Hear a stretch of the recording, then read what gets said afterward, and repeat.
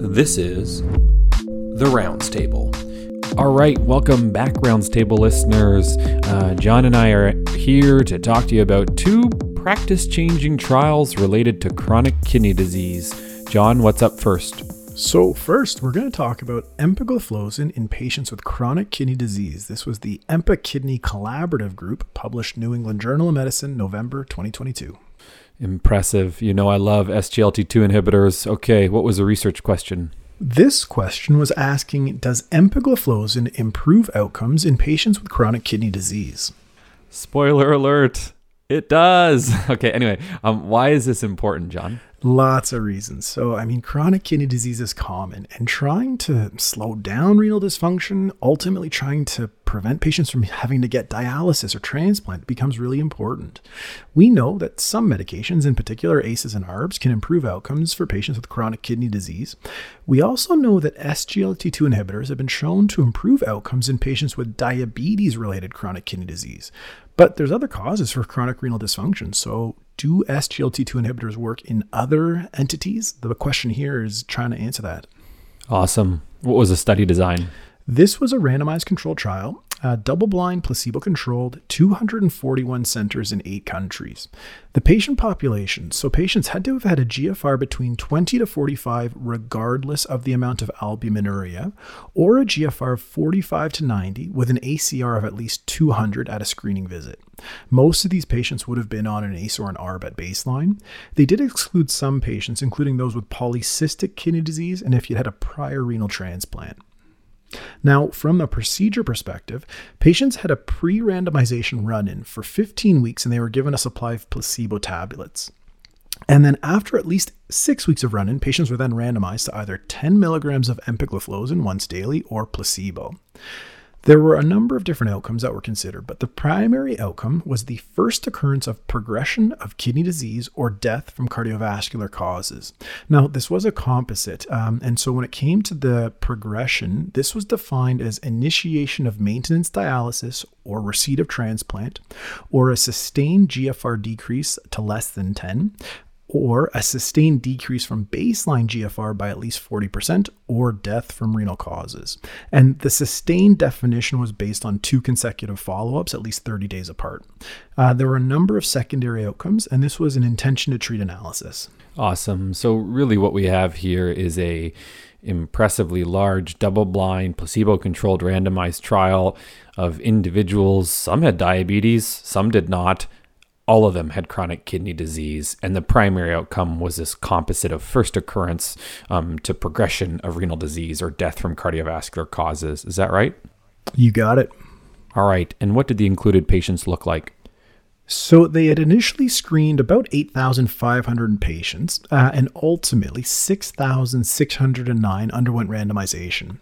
The mean age was 64, 33% of patients were women, 54% did not have diabetes. Now, for the causes of chronic kidney disease, about 31% were due to diabetes, 21% due to hypertension or renal vascular causes, and then about 25% had glomerular causes for chronic kidney disease.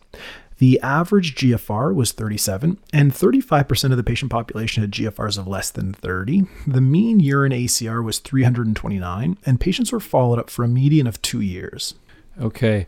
I always have to look up the cutoffs for urine ACR. That sounds pretty high, but do you have a semblance of what is sort of moderate or severe, or do you also have to look that up? Yeah, I look it up every time to remind myself what the conversion is to that 24-hour. But, moderate levels of proteinuria at least.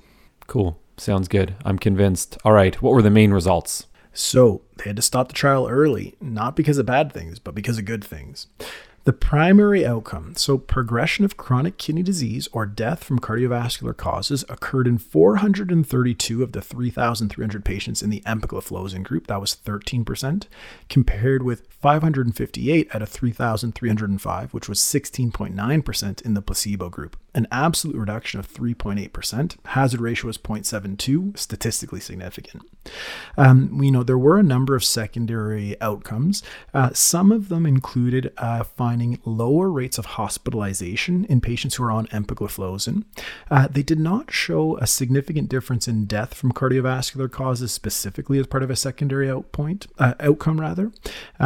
What they did show was that the effects were consistent among patients with or without diabetes, as well as regardless of what the GFR was at randomization. There was a signal that perhaps there was a greater risk reduction in patients with higher albuminuria at baseline. And they also showed an effect that there was actually initially a higher rate of GFR reduction in the empagliflozin group. But after 16 months, placebo GFR reduction was worse compared with those on empagliflozin. Now, from a safety perspective, there were higher rates of DKA, so 6 patients compared with 1 patient in the placebo group. Lower limb amputations, they saw that 28 patients in the empagliflozin group compared with 19 in the placebo group. There were no differences in some other outcomes, though, like hyperkalemia, acute kidney injury, urinary tract infection. Yeah, really impressive stuff. Yeah, a nearly 4% absolute risk reduction is really impressive. What are some limitations for this study? I think it was a pretty good trial. I guess maybe one of the considerations is that this data only goes out to 2 years. So what happens after that? But I'm sure that data is going to be coming out sometime soon. But I don't know. I don't think there's too many things that I was kind of worried about with this trial. I agree with you. It's hard to criticize a double-blind randomized trial. Sure, you could criticize the composite outcome, but still, those are clinically meaningful components of the composite outcome. So I agree. This is very impressive. Take-home point for you? Well, this study really shows that empagliflozin is associated with improved outcomes for patients with chronic kidney disease, regardless of whether or not they have diabetes. And again, that number needed to treat based on the absolute risk reduction would be 25, which is pretty impressive. Yeah, very impressive. Is this practice changing for you? I think so. We don't have a lot to offer patients with chronic kidney disease, but here's pretty clear evidence that SGLT2 inhibitors, in this case specifically empagliflozin, are going to be an important class of medications for these patients. I 100% agree, right? Obviously ACE, ARBs, they are really impressive. What do you do next? Clearly, the answer is SGLT2. And I think this study has also shown me, in terms of the lower GFR cutoff for starting these meds, GFR 20, and I bet you could get away with a little bit lower than that. Yeah, and it is going to be interesting because there are also trials looking at lower GFR cutoffs, including patients who are already on dialysis. That data is not yet available, but that's coming down the pipeline. Yeah, wow, what a blockbuster class of medications. And no, we are not sponsored by the makers of SGLT2s, but we do have a sponsor for the Rounds Table. This episode specifically has been brought to you by Sault Ste. Marie Physician Recruitment and Retention Program, aka SUMED. Whoa, we have a sponsor? I know, we seem so much more legit now. As you know, I've been locuming in the Sault for the past 7+ years.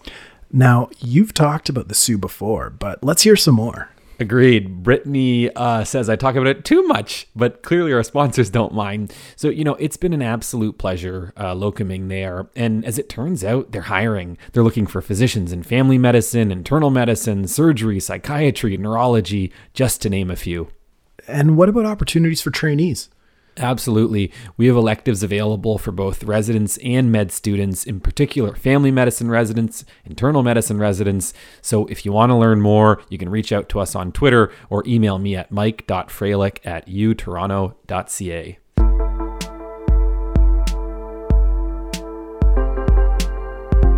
All right, listeners. Well, there goes the first sponsor, but they'll be back. I can feel it. Back to the research. So we will keep talking about chronic kidney disease.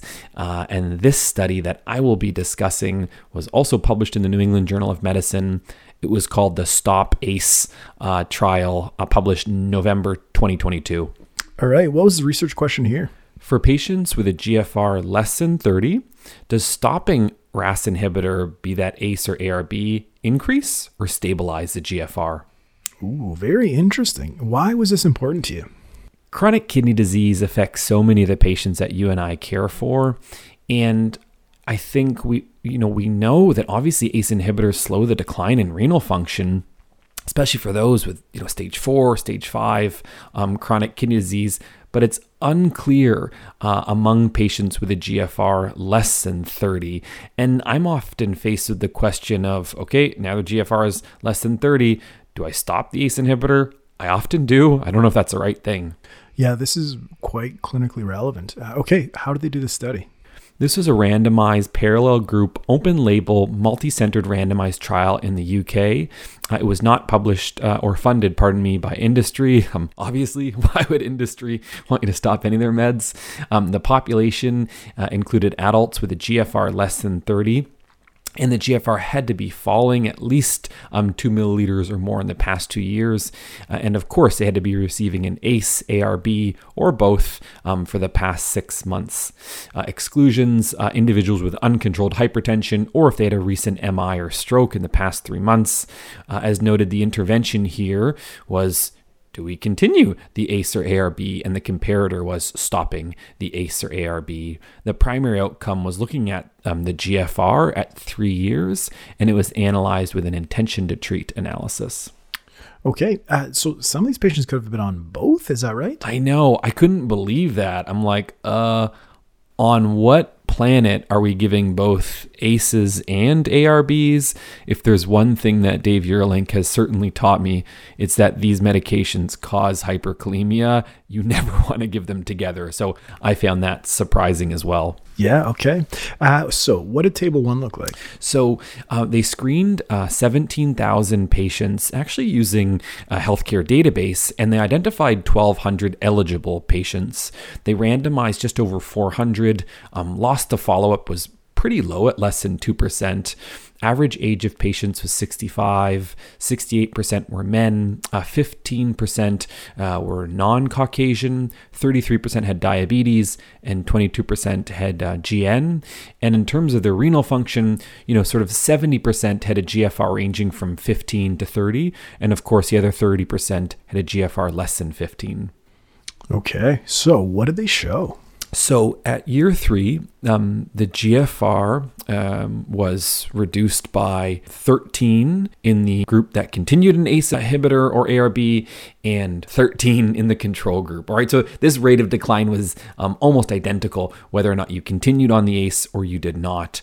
And what was really impressive was that the rate of end-stage renal disease or renal replacement therapy, this is a secondary outcome, occurred in 56% of patients who continued an ACE and 62% in those who stopped, right? So we're talking potentially a 6% absolute risk increase of end-stage renal disease or renal replacement, albeit with wide confidence intervals and similar rates of adverse events. Okay, that's a pretty impressive secondary outcome. What were some of the limitations here? So this was an unblinded trial. Thus, all sorts of biases can come up along the way. It was also relatively small, and this study was performed in the UK. Who knows how well this will translate to other jurisdictions. Okay. What was the take home? It seems really reasonable to be continuing someone's ACE or ARB when their GFR drops below 30, okay? It doesn't seem like continuing that is going to lead to, a precipitous decline in the GFR or potentially adverse events. And if anything, it might improve the rate of end-stage renal disease or renal replacement. Alrighty. Practice changing for you? It is. It completely is, because I think I was inappropriately stopping people's ACE or ARB as their GFR, sort of fell into the low 20s because I worried about the safety of continuing it. And boy, was I wrong. Yeah, I think, sure, smaller study, but pretty impressive. I think keeping our patients on these medications are important. Yeah, and you're right. It is a small study.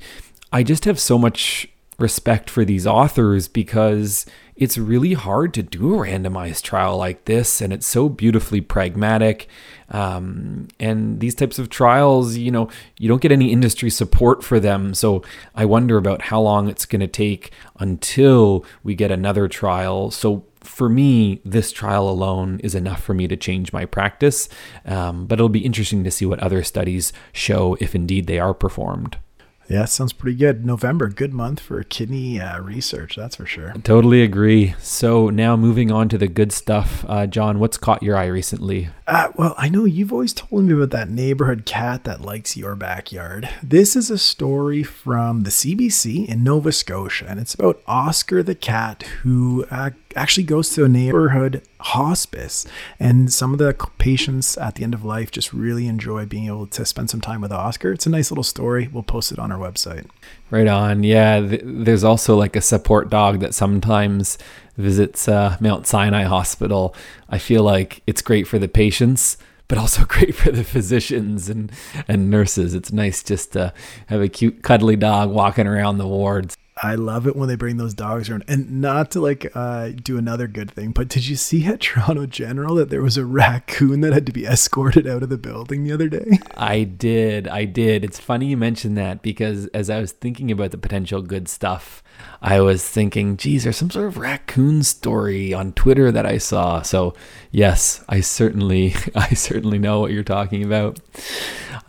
So on my end, it's a video by Glockham Flecken. Have you seen any of his stuff on YouTube? He is hilarious. Agreed. Yeah. He has a really good video on academic publishing where, he's telling his friend, oh, he got this paper published, and his friend is like, oh, like that's awesome. So like they're gonna like pay you for this, and he's like, well, no, I have to pay to get it published. He's like, oh, okay, but like the grants are gonna like pay for it, right? No, like I have to pay for it even though I did the research and did the whole thing and wrote it up and blah blah.